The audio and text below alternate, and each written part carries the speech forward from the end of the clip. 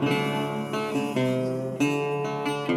team, welcome to the Professionally Offensive Podcast. I'm your host, Joseph Cabrera. This is the spot where we provide raw, unfiltered insights from some amazing guests. Stand by, you're about to be offended in all the right ways. All right, team, welcome to the Professionally Offensive Podcast. I'm your host, Joseph Cabrera, and today I have a really awesome guest on, someone that is very different than what we've had on before. Someone who's been an operator and has done things before, but more now in the think leadership space. So, Pascal Finette, so great to have you on. I'm stoked to be here. I'm allowed to say this. I used to live in California, so I earned the right to say stoked, I think. Oh, yeah. No, absolutely, man. I think that I think where you're at now in Colorado is probably my other place that I would spend most of the year, but absolutely great to have you on, man. So before we jump into it, because right now, before we kind of huddle, just so the audience knows, Pascal and I both agree that we're just going to riff on this. I think our best conversations come from it, so y'all are welcome and hold on for the ride. But just to give you a little background on Pascal, he has an enormous amount of experience and background and all the things that I think we all find interesting, but wonder how the heck does someone even get involved in those things? So, Pascal, if you don't mind, man, I'm going to burn your ears up for a little bit and kind of give you a little background. So right now, he's the current co-founder and chief heretic, which is an awesome title, at Be Radical, which I'm going to describe it the best way I can, and of course you correct me, but Be Radical is really an organization that allows companies to be the best versions of themselves, but really looking at it from the perspective in which they probably are not comfortable looking from. And as Pascal, I've heard many a time say, we really try to get you to take the BS glasses off, so to speak, and really think about what's going on in front of you, how to think about the future, but also how to do something today. So really dig that part of it. But even before that, I mean, Pascal's got an enormous amount of experience leading and running initiatives everywhere from Google, eBay, Mozilla, in the startup and the VC space. I think currently, are you the advisory still chair of Ernst & Young's Wave Space there? Mm-hmm. Okay, right, so still doing that. I mean, that's a good amount. Was faculty chair before this whole endeavor there at Singularity University, which I think now is called Singularity Group. And again, just if y'all haven't heard his podcast, The Heretic, these are really great bite-sized nuggets of just pure horsepower that just really makes you think for the rest of the day. And of course, you can catch them on things like TED Talk. So I can go on and on and on, and it goes beyond even what I've said there, man. But I would say that any one of those things we can probably spend a good amount of topics on. So how do you make time for all this stuff? First of all, Joseph, that was quite the bombastic introduction, so thank you so much. I want to meet that guy you just talked about. That sounds incredible. I mean, honestly, and I think it's an interesting probably starting point for the journey we're taking now. Really, as you're reading my CV and as, you know, one of your listeners may look me up on LinkedIn or something, you look at the CV and it really feels like everything made sense and there was this like big master plan and like one thing led to the other and it's incredible. And in hindsight, I can tell you this absolutely gorgeous, beautiful, amazing story, how all the things fit and all the things I'm currently doing fit. And in reality, in the moment, it never made any sense whatsoever. It was always like very driven from a gut feel, an interest of mine saying, yes, just to a few too many things. And then I find, you know, once you say yes a lot and you figure out what you actually enjoy doing, you find time for it. You know, I meet people who are doing way more, I feel, they're doing way more stuff than I do. And I ask the exact same question you're asking, which is, how do you make this work? This is crazy. And they tell me the same thing. They say, well, you know, like somehow it works. Like, I don't know. Yeah, it's like you don't get it. You become energized by those things. Therefore, not only do you make time, but you're way more efficient when you're doing them too. Versus, unfortunately, a lot of our citizens of humanity there kind of are not doing that thing. So they're bogged down by sitting on the couch being like, I don't have time for any of this. Yeah, you do. Right. You're just not doing the right stuff. Right. And then I think the other thing to point out is, I believe that when you start doing things you really genuinely enjoy, and I'm pretty sure every one of your listeners has a thing they genuinely enjoy. It might not be their particular work right now, but, you know, a hobby, the family, church, whatever it is. Yeah. You then very naturally prioritize those things over the things which kind of just, you know, they feel like snacking, you know, like they make you feel like relatively good right in the moment, but really they don't add anything to the routine, right? Like sitting on a couch, like playing a computer game or mindlessly watching, you know, the nth rerun of Seinfeld or whatever it is, right? Yeah, no, that's right. Well, I mean, so it gets me thinking, Pascal, like how, in the line of work that you guys do with Be Radical and even beforehand, do you feel like companies get that way too, where they're doing a bunch of things, maybe either keeping up with the Joneses or maybe, I don't know, it just feels like what their other CEO buddy was doing over dinner, so maybe their company's got to do that. Do you feel like companies suffer from that kind of stuff too? 100%. If I can get on my soapbox for 1 second here. Of course, get on it. Yeah. I find this really fascinating. If you're thinking about companies, particularly if you're thinking about big companies, it feels to me that there is this really interesting moment in a company's life, and I don't know, to this day, I have not really figured out when and how and why it happens. But you get to a point where you start putting people on jobs, which are, I'm the guy who's responsible for the corporate Twitter account, but only between 2 and 6 p.m. Yes. And it's only one of 14 accounts we are running, right? And then that person comes home and says, when, honey, how was your day? And you're like, today was great. Like, I sat down and I wrote 2 tweets. I researched them really hard. And, we got 2 tweets and we had like 14 likes. And there is a moment, I don't know why, but there's a moment where like companies like start to splinter into these weird little fragmented jobs, which, quite frankly, you look at this and you're like, how did that happen? How did we go from there's one person running all of marketing, talking to the press, writing the copy and doing whatever, right? And now we have Joe running around, like tweeting from 2 to 6 p.m., but only from this one account, my friend. It's so weird, So yes, there's something happening in companies, which, to this day, I just have a hard time wrapping my head around. Is it your hunch at all that maybe it's like delegation of things that somebody didn't want to do and they just never thought to enhance that role at all? They're like, hey, I don't want to be doing Twitter, so I'm hiring you to do that. Maybe we'll find other things for you to do and then never get to the second part. I think that's part of it. I think there's also part in there which is maybe a lack of empowerment, and also a lack of, some people just like standing up and saying like, listen, like I'm writing 2 tweets a day. You should not pay me, whatever, like $5,000 a month. And like, we should really figure this out, Yeah. No, I dig it, man. Well, I mean, speaking of companies, it's something that I, as I was thinking about this pod, I wanted to pick your brain on because I know you get a lot of exposure to founders and just folks who are running companies and folks who already are successfully running them.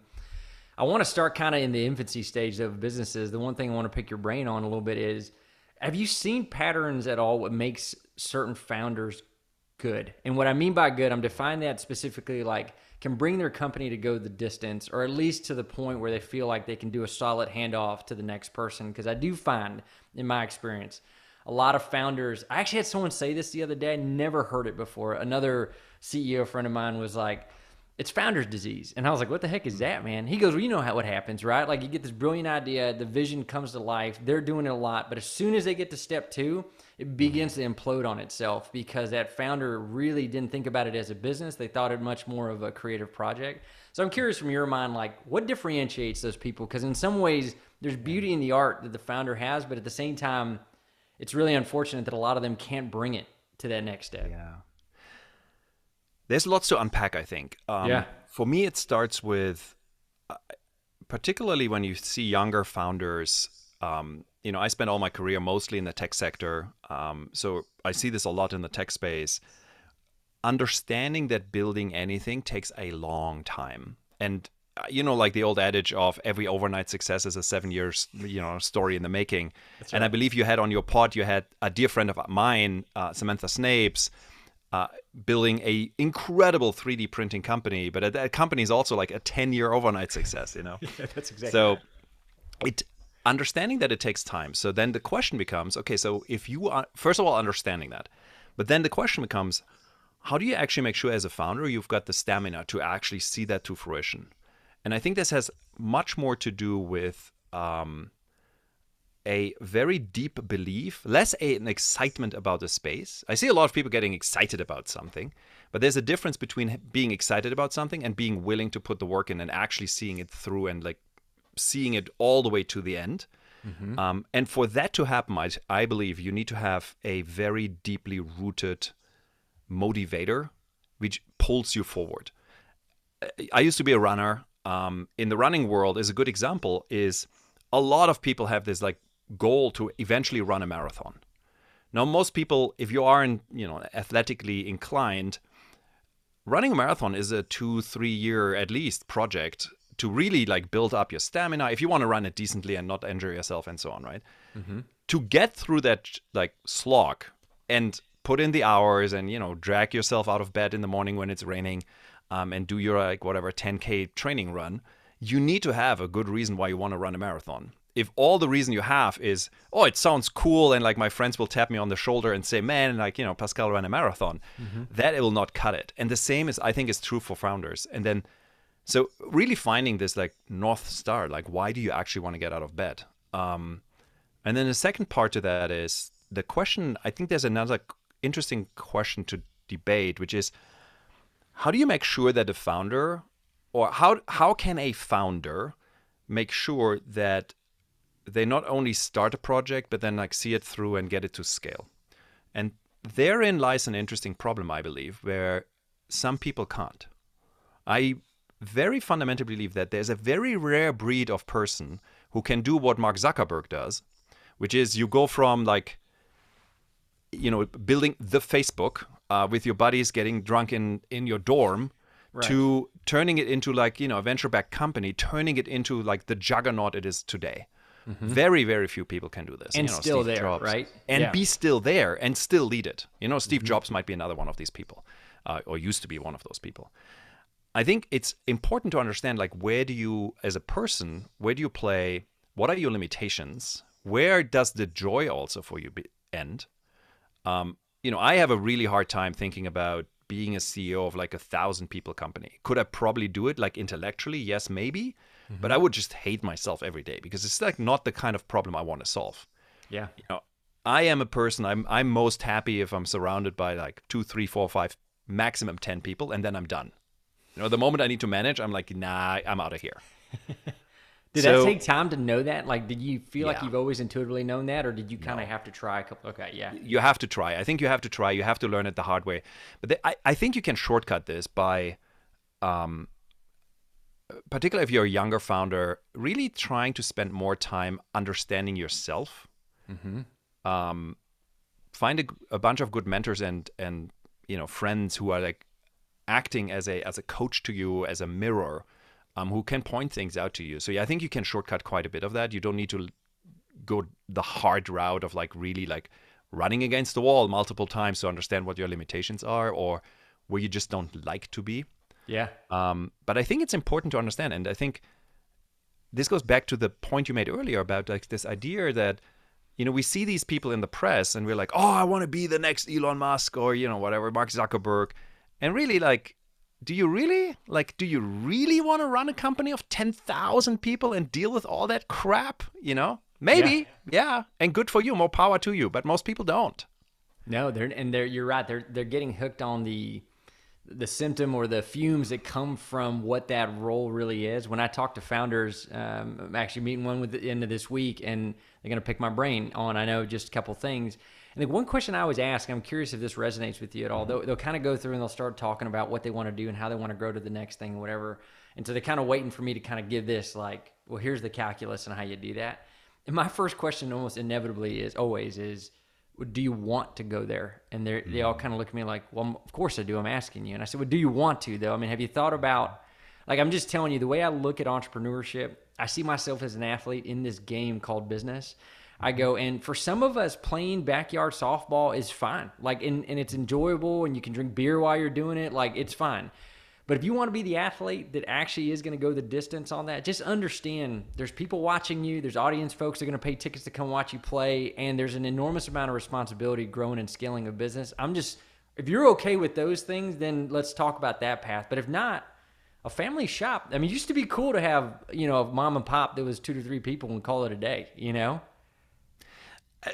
I couldn't agree more. And again, I love the question you're asking. A question I ask, which is probably similar. And I ask this typically of companies when they go on these innovation endeavors, and they're like, oh, we need to innovate and disrupt and transform whatever. And then they build their like labs unit because they've read an article about Google X or something.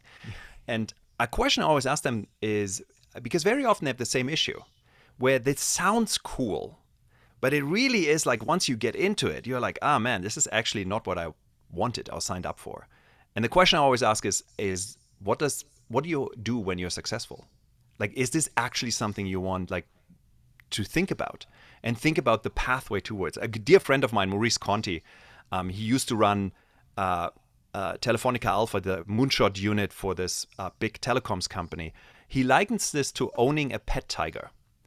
So the idea is like, there's Jonathan in his house, and like owning a pet tiger is super cool. Like every one of your neighbors want to come. Like you throw parties all the time. Like the local paper writes about you. It's super cool. Like you want to have a pet tiger, right?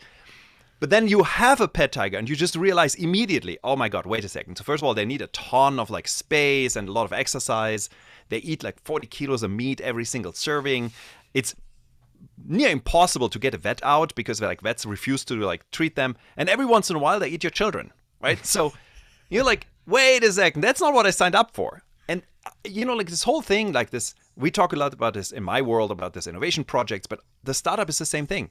It's like owning a pet tiger. Do you actually really want to own a pet tiger, or do you just love the idea of owning the pet tiger?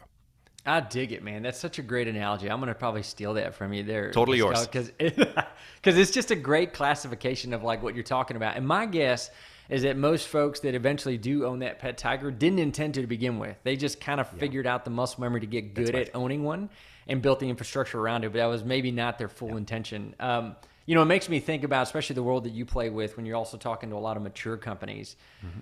If, a lot of them will probably, do they ever say something back to you, go, okay, well, appreciate it, Pascal, but like, if we don't innovate, we're going to die, aren't we? Yeah. I mean, do you kind of say, well, it depends, or what do you give them on that? No, that's totally right. It's Darwinism, right? You stand still, you're dead.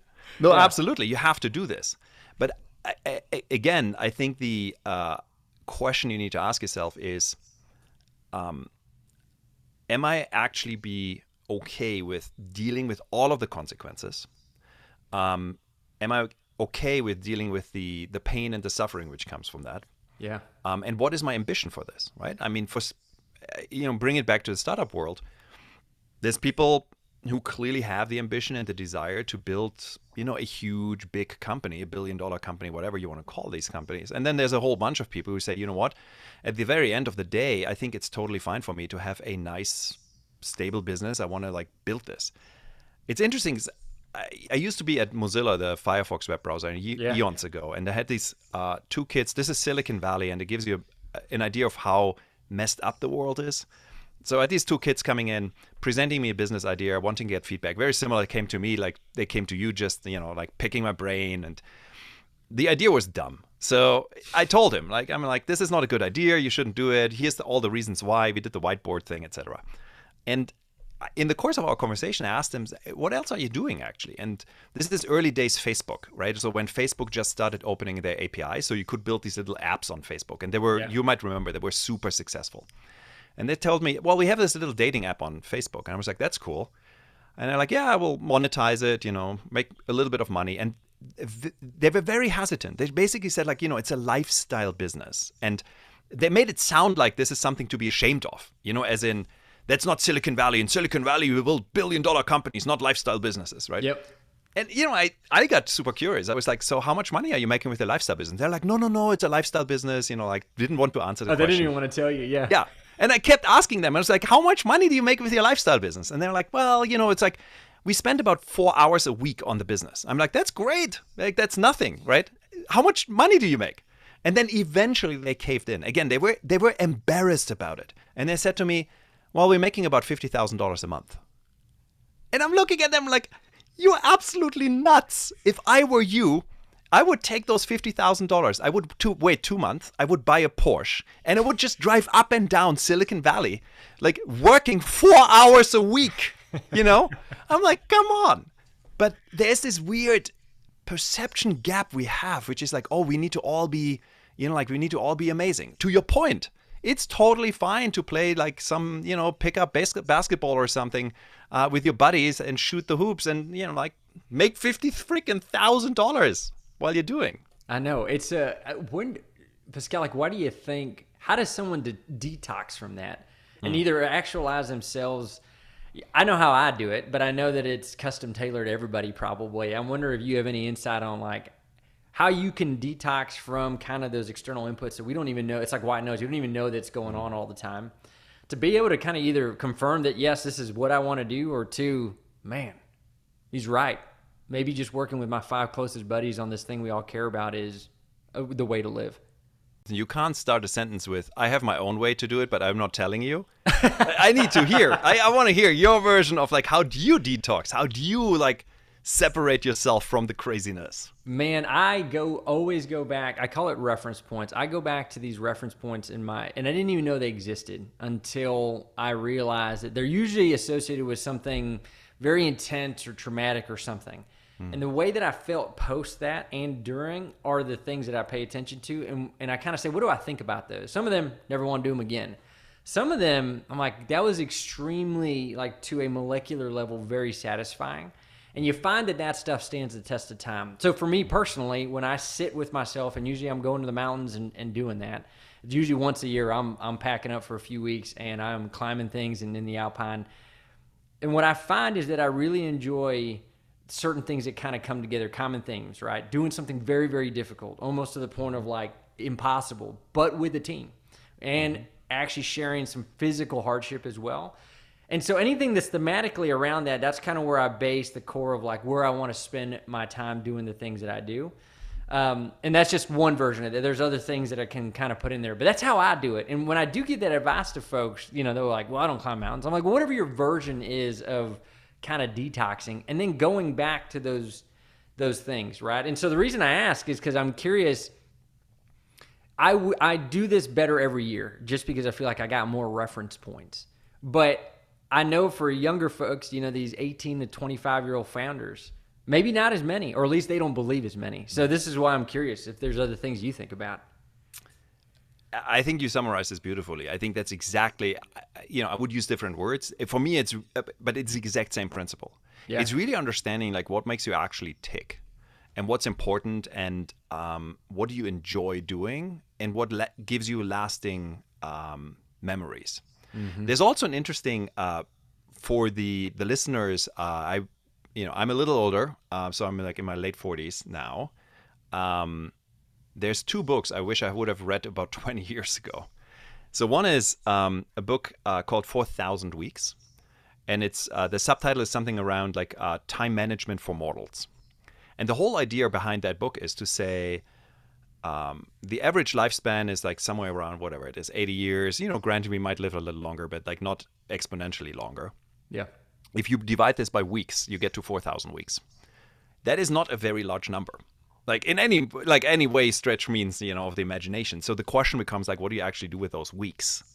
So I think there's an interesting thing in there, which is like, we're so obsessed of like micromanaging the moment, right? Like making sure we're not like wasting any time in the day that we forget the zoomed out perspective. Mm-hmm. There's a very famous saying, which is days are long, years are short. That's right. And it's just true, right? It's true. And I think that, again, like thinking about founders, like really thinking about like what is it that actually matters and like how do I like maximize that? And then the second book I read, also highly recommend, is called Die with Zero.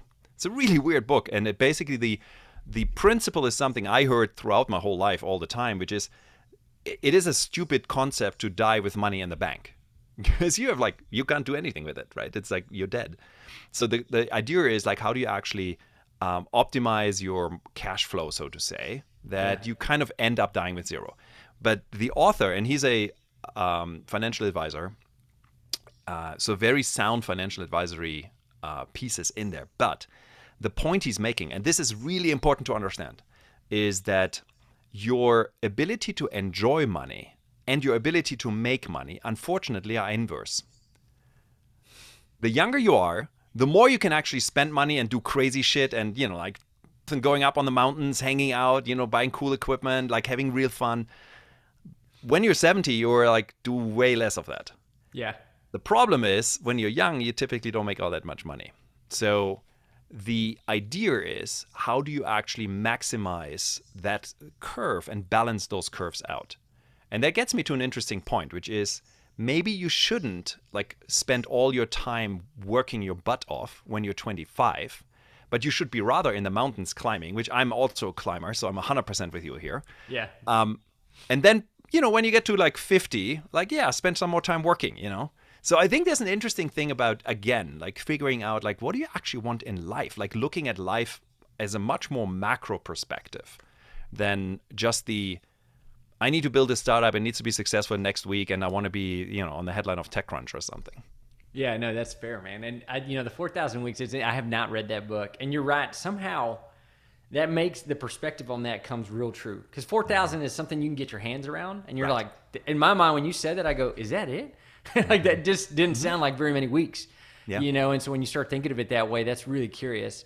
So I'm, probably one more thought in my brain on the founder side that I want to pick your brain a little more about what you guys are doing, especially at Be Radical. But like, what do you? The one thing that I've kind of seen you talk about in the past is, looking at, hey, not just what's going on here, but these second and third order effects of decisions that are made. I know you had something on remote work that you were talking about, and you can kind of like span out the fan and really think about what those things are.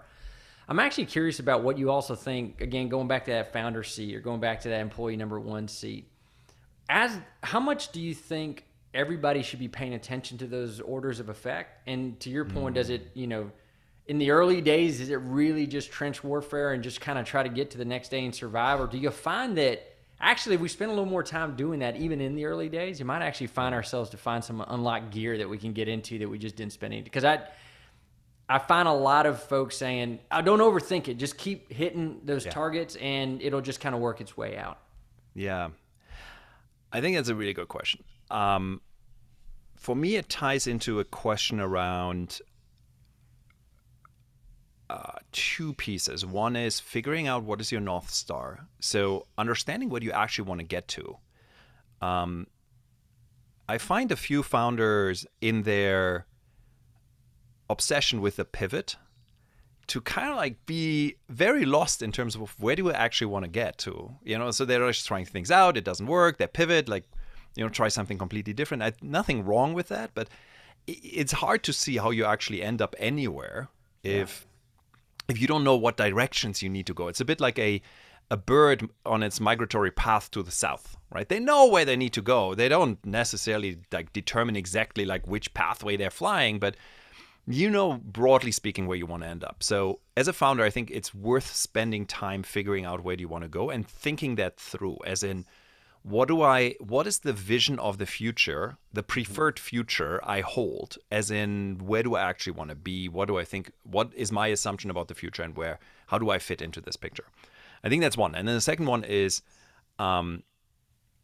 until you have product market fit, so until you have something where that it like really fits nicely with the customer, and then it's all about fine-tuning, execution, and scale, etc. I actually agree with you. You need to try things out, and if you have the capacity, the ability to try more things in a shorter period of time with less resources, you are superior. In the Darwinistic world of business, that is a killer strength. A friend of mine once called this the drunken walk of the entrepreneur, which I think as a metaphor is a really beautiful picture. It's powerful. Yeah. Yeah. I love it. It's so you're saying that the more you kind of have to be delicate about, you kind of need to generally know that's my North Star, but being able to iterate in these things, especially at low cost, so to speak, is actually very powerful to eventually get into that North Star, because I think a lot of folks don't realize how hard the game is, man. It is. I think the world of being so connected to communication is equally beautiful and frustrating, because it can create this little bit of a film that anybody who tries to do this journey will always be successful, because you kind of see so much of the inputs, or at least the perceived input, output of what that looks like. But it's actually often not the case, and it's not to get people spooked about it, but generally speaking, it's not the case to get into something right away and then immediately be successful even 10 years from now. 100%. I think the thing you need to understand is it's kind of weird, because you look at your Instagram feed, it's highly curated. That your buddies are not having fun 24/7, partying, drinking, like being on a yacht, whatever. Or in my case, like hanging upside down on this cliff on like one finger and like doing this super hard, like 5'13" crux move. We know that's not the reality. We know that's a moment. When it comes to business, it's kind of funny, because we look at business and we're like, we totally ignore the fact that there's like 99.999 whatever percent of stuff which is like terrible. It's hard. It's, we don't talk about the companies which didn't make it. We only talk about classic survivorship bias, right? We only talk about the survivors. That's and right. I think it's important to understand that. And again, not to spook anyone, not to say you shouldn't do it. I think it's very well worth doing. But you need to know what you're getting into. And speaking of getting into, I'm curious, one of the things I'm fascinated with how you got to get to where you're at today. I imagine also, like you said, dots did not connect perfectly looking into there. But do you feel like where you're at now with Be Radical and where you guys are moving to, just personally, Pascal, do you feel like that is a bit of like, yeah, that's definitely on path to my North Star? Like because you've had so many different things that you've done.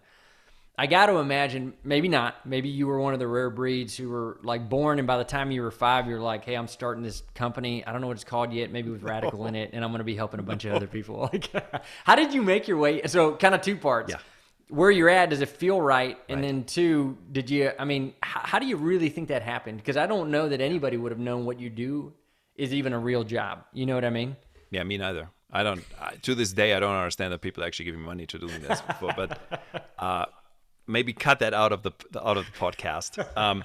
No, joking aside. No, absolutely. So I had no idea where I want to go as a child, even as a like teenager or young person, to the point that so I grew up in Germany. I did the equivalent of high school and then went to university.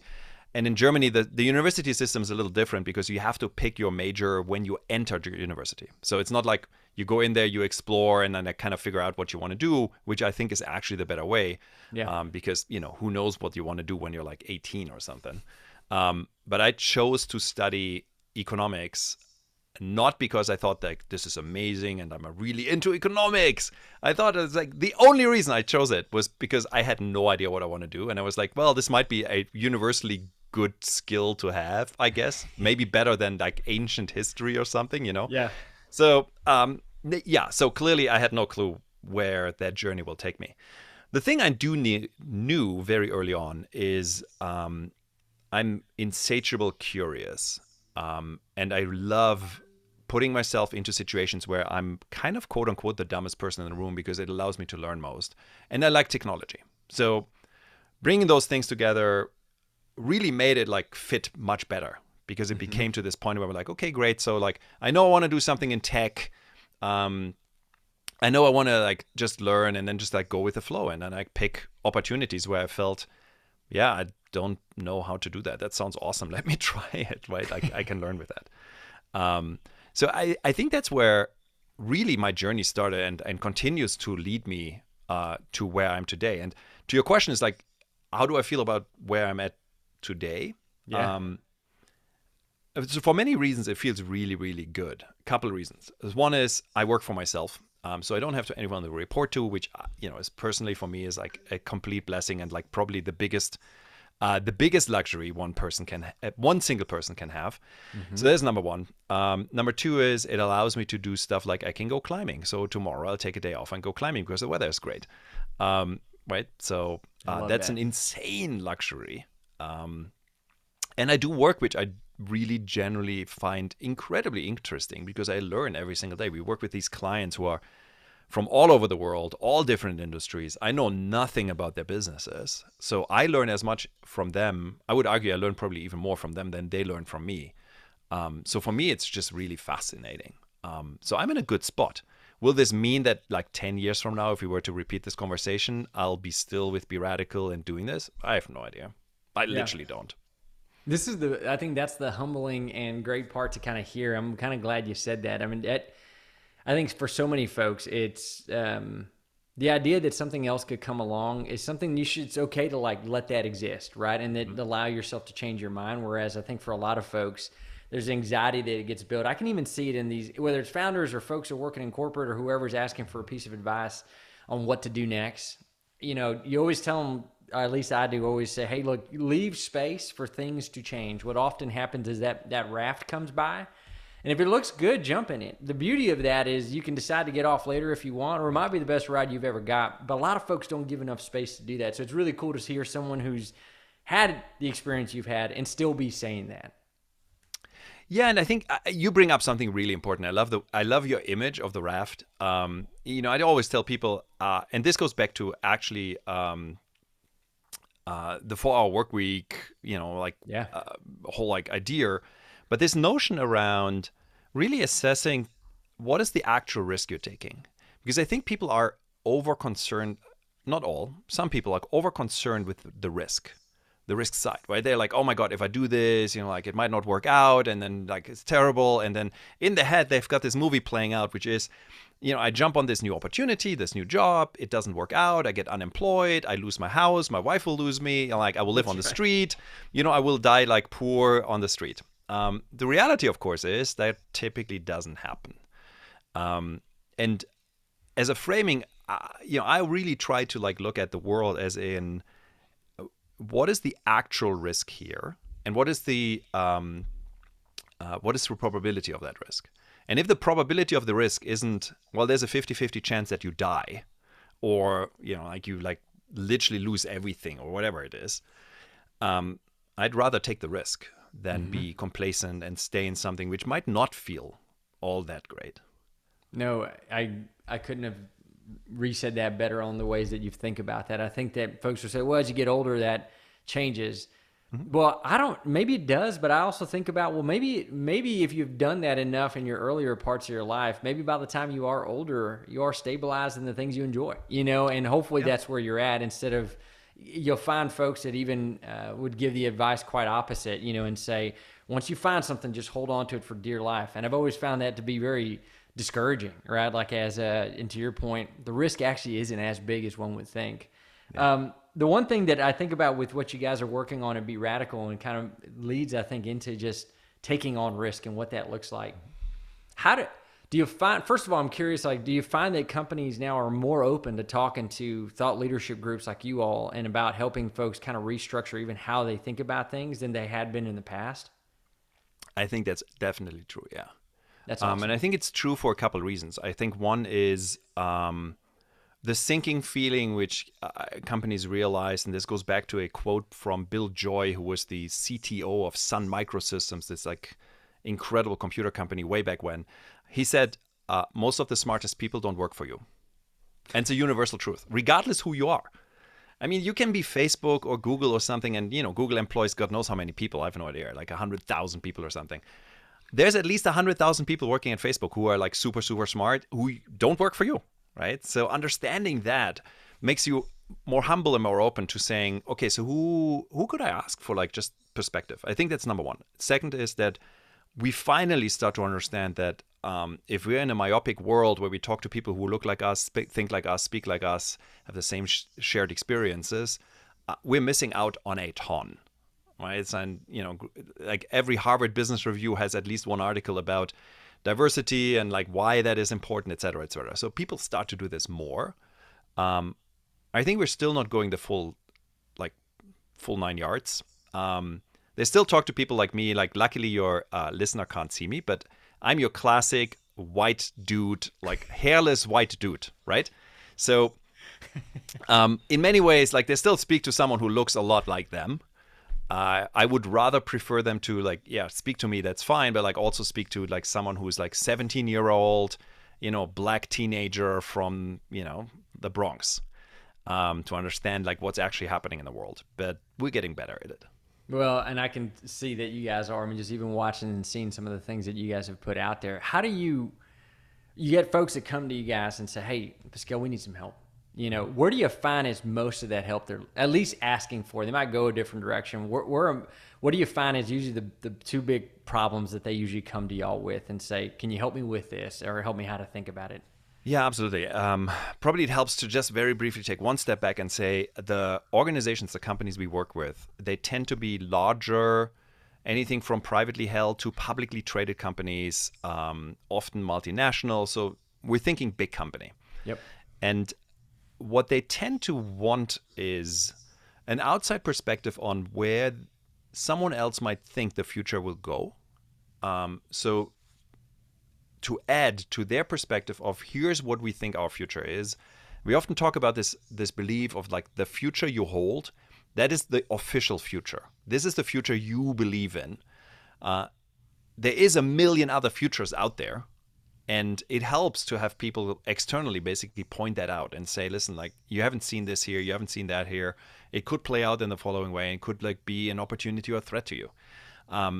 So that's the starting point. And I think the other thing is, I believe companies increasingly understand that, for better or worse, they have this internal autoimmune system, which it protects you from the outside world, like your immune system. But every once in a while, it turns into an autoimmune disease where it starts attacking these internal ideas, and it helps. This is the classic role of a consultant, right? It helps to have someone who's external to sit there and say, you should really think about this.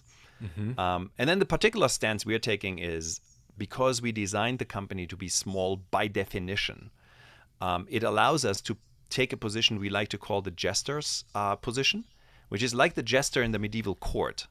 The jester in the medieval court was the only one who could tell the king the truth, because the jester didn't have a self-interest. The jester didn't have like sheep to look after, or land to acquire, or wars to win.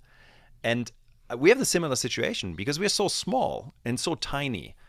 We can go to these clients who are typically very big companies and say, you shouldn't do this. You shouldn't actually even hire us. We can't help you with this. Which is a weird thing to do. It's the best. I mean, it's so anti-capitalist. But right, but they never hear it, right? They literally never hear it. And because I can't say, oh, you should totally like invest into whatever, like the blockchain, right? And here's a $50 million project you should buy from us. Yeah. I sit there and they're like, you should do that. And by the way, you shouldn't really not like even bother like hiring us. And it puts us in a really interesting position. And I greatly enjoy that. It's an incredible position. Who do you find, at least personality-wise, of a company best fits with y'all? What does that look like? And it sounds like you guys are cross industry, so my guess it's more personality-driven or problem-driven. It is, yes. And it comes down to a little bit more people who are like us, right? Like you find these people inside of corporations, companies who are a little bit more they have a little bit of a heretical view. They have a bit of like a rebel in them, like a striving for like, let me change things. Let me like rattle the cage a little bit. Let me like push things a little harder. Yeah. And the best companies we find, at least the best companies we work with, I should say, you have this in their top leadership. It might be the CEO who says, we need to do things differently here. I really want to do things differently here. And those companies are super fun to work with, for us at least. Oh, it's amazing. Who do you find I imagine you guys are working with a lot of the executive level and executive teams, but I'm curious where you've seen success in companies being able to not only think about their future, but do it effectively and then action on it in some way, even if it's just small action at the beginning to kind of get to where they're going. Where do you find that needs to kind of be stewarded, so to speak, in the organization? Like, who is it? The CEO all the time? And if it's not, how else does that work? Does it have to be everybody on the exec team? Because some folks don't think that way. So I don't know why, but there's some folks who just not engineered that way, but they're sure as heck great at operating or CFO, whatever. Mm-hmm. Absolutely. So for us, it comes back to I somewhat humorously quote a German saying, which really awfully translates into English. It is really not a good way to put this into English, but the German saying is, der Fisch stinkt vom Kopf. It translates into the fish rots from the head, which I don't even know if that's biologically true. I have no idea. But it's very clear what you're saying. Yes. But the thing is, we have, when we talk to companies, we tend to spend time with their top leadership to understand if it doesn't, top leadership doesn't need to be the person who's like executing on it. Of course not. But if the CEO basically like sees this endeavor as a pet tiger thing, or like there's this term innovation theater or whatever, like whatever is happening, I think you're on lost ground. Like we as a company are on lost ground and we don't work with a client, but we also go to our clients. I mean, the amounts of times I have told a vice president in a company saying like, you know what, like having talked to your company and your leadership, etc. I mean, by all means, be my guest and like put your nose to the grindstone and like, try to grind through it. But I would probably choose a different company. Because you just can't do the thing, because the backing isn't there. Yeah, I mean, you're dead on arrival in that, and you end up just, dying tired, so to speak, right? And I think that's exactly right.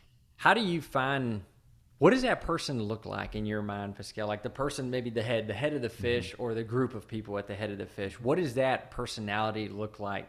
Because I imagine it's probably equal balance, not overly dreamy, no execution involved, and at the same time, not super execution forward and stuck.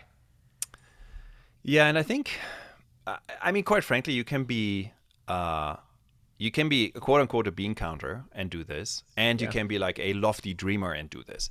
It's mostly around like who are the people you surround yourself with, like talking about team, right? This goes back also to startups, right? Like you want to have teams which are actually complementing each other. Yeah. But I do think that the commonality of these people is that they're dissatisfied with the status quo. They're eternally dissatisfied with the status quo. And there's a beautiful thing, again, like bringing this probably back to like more of a startup community, right?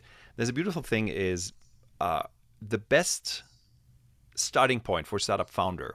When I talk to people and just want to assess out like, are you really a startup founder, or you're just thinking you want to be a startup founder? Is like the people who are in line at a Starbucks, or take any coffee chain, national coffee chain or local coffee chain, of your choice. No endorsement for Starbucks. That's right. But like you're in your coffee shop and you're in line, and the best entrepreneurs are the ones who are like telling you at least 3 times, man, like we should run that cash register better. Why is the cash register not like connected to the internet? Why is the barista doing this? Man, we could like totally solve money. Like we could do this here. We could do this. We could like rebrand the store. Those are the entrepreneurs. They can't stop thinking about this shit, right? Even if it's not their business. Yeah, that's right. And the CEOs are the same. Like the best CEOs or the best leadership folks, like they run around and they're like always like, man, we could do this better, or like this better, or they walk over the factory floor and talk to the foreman, and they're like, they have no clue what they're actually doing, right? But they're like, listen, like I think I saw you like moving around here like this way. Like, can we do this better? Is there a better way? So looking for like, what is the status quo, and being like just dissatisfied with the status quo, because there's always something you can do better. Oh man, it's so on par though. You're right. I mean, it gives me actually. Sometimes I think you could see those type of. Sometimes I think I'm crazy for thinking about those things, but I think it goes to like, you're right. People are naturally curious, and people are naturally just want to like, but say it can be better. Why allow it to continue to be that way? So you're saying those kind of folks that you get to interact with, you kind of probably look at it from your perspective and say, okay, it looks like they got a chance, right, to be able to make this actually work, because there's actually somebody who believes it at their core. That's exactly right, yeah. And you'd be surprised. I think that the thing for me is very easily to get dismayed about humanity. Like you see these people like in big corporations, in government, in anywhere, and you're like, you're all idiots, you're stupid, like you can't, like you really don't care, etc. What I find is that the vast amount of people in some way, shape, or form actually cares. They actually want to do like things better. They want to make things better, and we just need to create the conditions for them. We sometimes need to light a bit of a fire underneath them. We need to remove barriers for them. But I really do think that the vast amount of people want to make things better in one way or the other. Yeah, no, it's easy now, right, to think about the world in a way that what I have to remind myself of often. I actually said this to my wife the other day, and to some friends we were having some dinner with, and I think we all naturally got on the topic of the dismay that's going on in the world. You name it, everything from Ukraine to the stock market, whatever.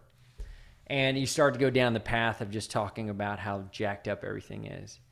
And I go, but do you ever, one question that kept going through my mind, they were kind of all chatting, everybody, and I just asked the question, I was like, but do you realize, like, do we all feel like we don't hang around those kind of people, though? Like, everybody I know personally doesn't suck.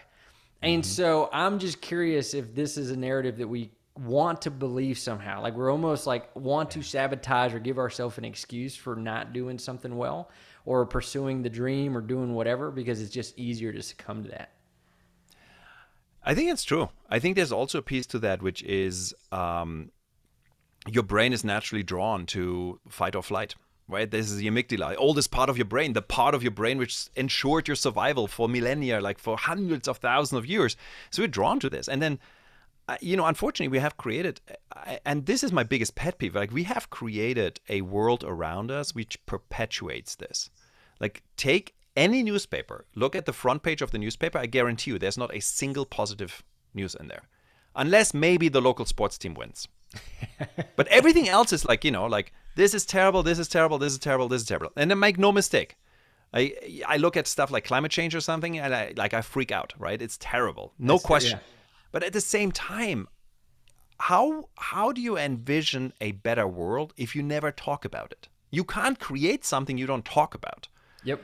And I think for me, that's the biggest problem we have at the moment. Is like we seem to be bashing, we feed the amygdala because it's the easiest, cheapest way. Yeah. No, it's right, man. It takes me back to, in addition to loving mountains and being around that, like driving cars and going fast with them is another thing that I like. And I remember in the early days of learning how to drive around a track or do those things, it was a simple lesson. I remember early on, one of the first things that you were told was, whatever you do, don't ever look at anything you don't want to crash into. That's right.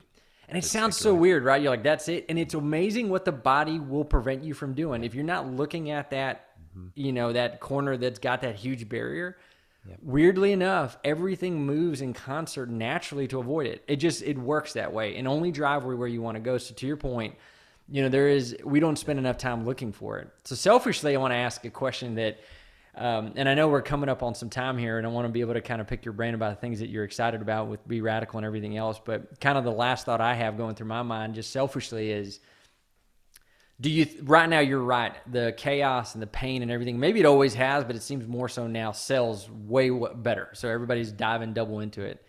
Do you think, as you're thinking future, the thing I spend a lot of time with thinking 5, 10, 20 years from now is it possible, and this is what I want to be a part of, is building something that's not only a force of good, but really just highlights and shows the actually good in humanity that exists, that I feel like I interact with every day that we don't talk about.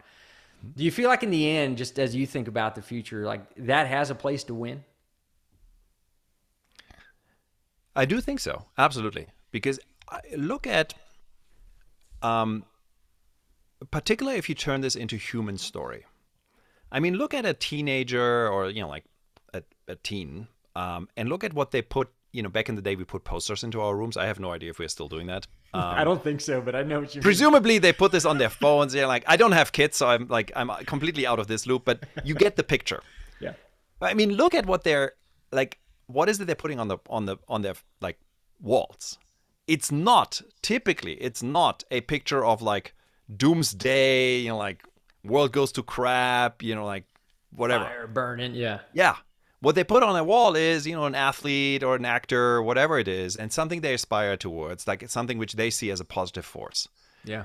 I do believe that this is how we're wired. Like we love the hero story, and I think there is a huge opportunity for us to tell more of those stories and create these role models for people, which are also, this is, I think, one of the challenges we have at the moment as well, which is because we're so connected, because there's so much competition for like airtime, we tend to go to the pinnacle, right? Like you look at Elon Musk, and if you want to be an entrepreneur, you're either like Elon or you're nothing.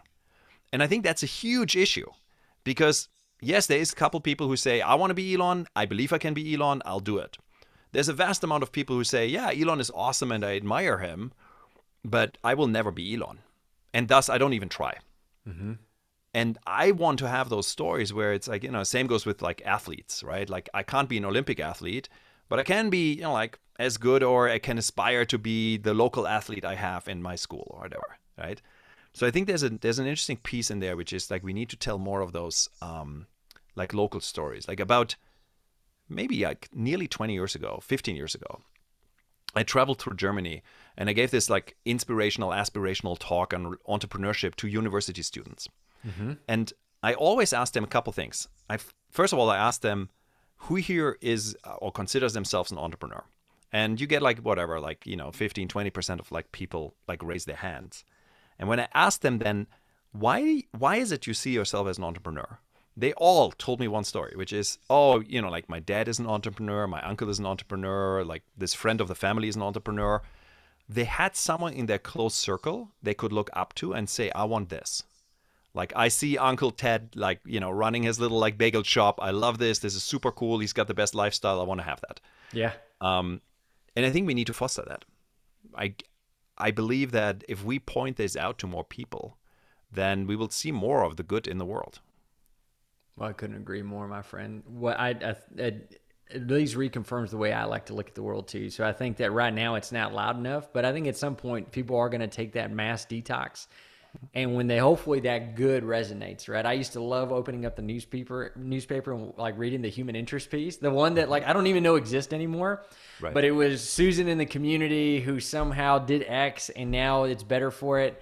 Then most of us probably just passed by. Those were my favorite stories, right? Because I will probably never meet some of the people that we all talk about. Maybe we will, right? But at the end of the day, you know Susan in the community, and for some reason that we think that is somehow less important or less impactful, but it isn't. It gives the next Elon Musk of the world enough of a boost and confidence to go do what they're going to go do. So that's great. Well, man, I could talk to you for hours and hours, Pascal, but tell me, just as we're kind of closing out, like one, just what are the things you're most excited about with Be Radical? You know, what you guys either have in the hopper or just kind of what you're working on, and just want to see what you guys got forward vision. Yeah, totally. So we became pretty obsessed with debunking this whole disruption thing. You know, like everybody loves to talk about disruption. There's not a newspaper headline, right? You see it like everywhere. All the time. All the time. And, you know, we joke about this. Disruption for us has become tofu. Tofu, of course, like this like vegetarian dish, right? It's soy-based curd. I'm a vegetarian, so I eat a lot of that stuff. And tofu is fascinating to me because tofu tastes like absolutely nothing. And then you put sauce on it, tastes like the sauce, right? And disruption is the same thing. It just means nothing anymore. And you put it in some weird context and it becomes whatever the context should be. Yeah. So we spent a bunch of time, like literally now nearly 4 years, on figuring out a model to really rethink disruption, and then doing what you're just currently doing, which is we spoke to more than 250 people who are really good at doing this and asked them a seemingly innocent question. We said, don't tell us the theory, don't tell us, I don't care.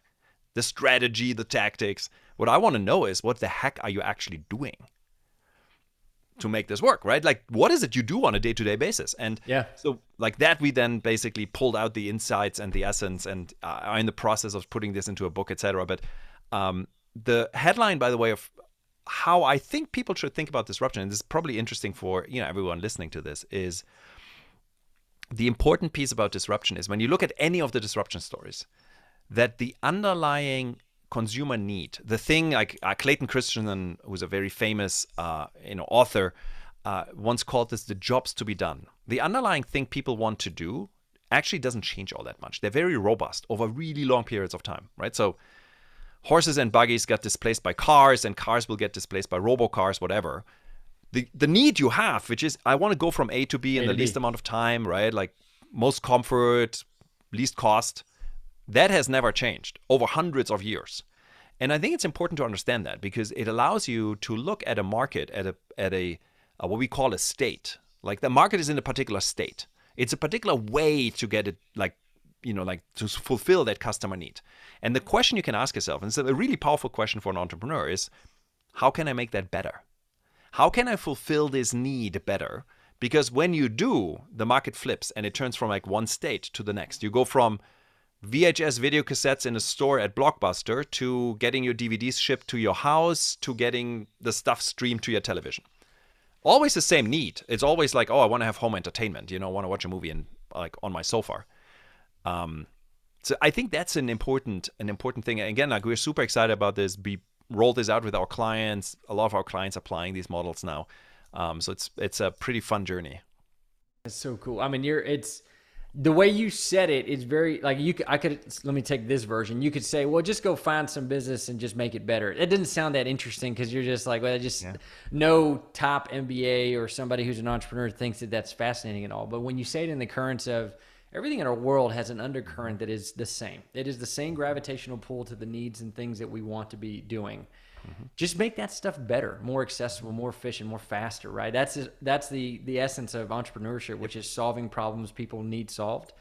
That's great. I dig it, man. So do y'all find like that's kind of the way that you guys are? What's the name of the book, or is that secret right now that's coming out? It's not secret. No, not at all. So it has a working title. So I have no idea, like once it gets into the publishing process, they typically rip it apart, say, you're like so stupid to come up with this title. You're like, you're not worthy our time. Let us like come up with a better title for you, right? And then they call your book like Stick or, whatever, like Bold or whatever, right? So we're currently calling this Practical Futurism, because that's what it is. It's about figuring out what the future actually looks like, but in a practical way. And then we have like the subtitle is Decode, Disrupt, and Transform, because that's what it is.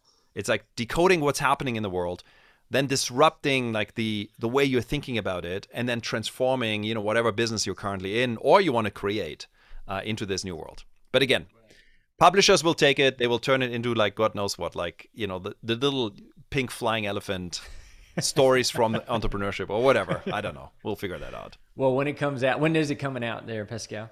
Realistically, end of the year. I mean, Right. That's the other thing you learn. Publishing industry, super slow. Yeah. Crazy maybe that's slow. something we need to go figure out then. Maybe that is. Because Another I want industry to to be read and get disrupted. educated. Yeah, no, that's right. Totally. Pascal, man, thank you so much for your time. How can people find you, keep up with you? What are the things that, if we wanted to keep in tune with what you're working on, what you and the team are? Totally. So, I'm very easy to find. There apparently is only one other guy on the internet who's got the same name as I, Pascal Finette. So if you just Google me, you'll literally find me, because that other person also doesn't have an internet presence. So I own my Google search results. I'm like dominating my Google search results, which is awesome. It's great. For better or worse. So just Google me. You'll find tons of stuff. We've got a couple of websites up, newsletters you can subscribe to, but just Google it. It's easy. That's great. Well, brother, thank you so much for being on the show today. Absolutely appreciate your insights. And again, could have done this for hours. Thank you so much. Thanks for having me. This was super fun. Thank you. Well, y'all, thank y'all for listening. This is the Professionally Offensive Podcast. You can catch us on all platforms. JC out.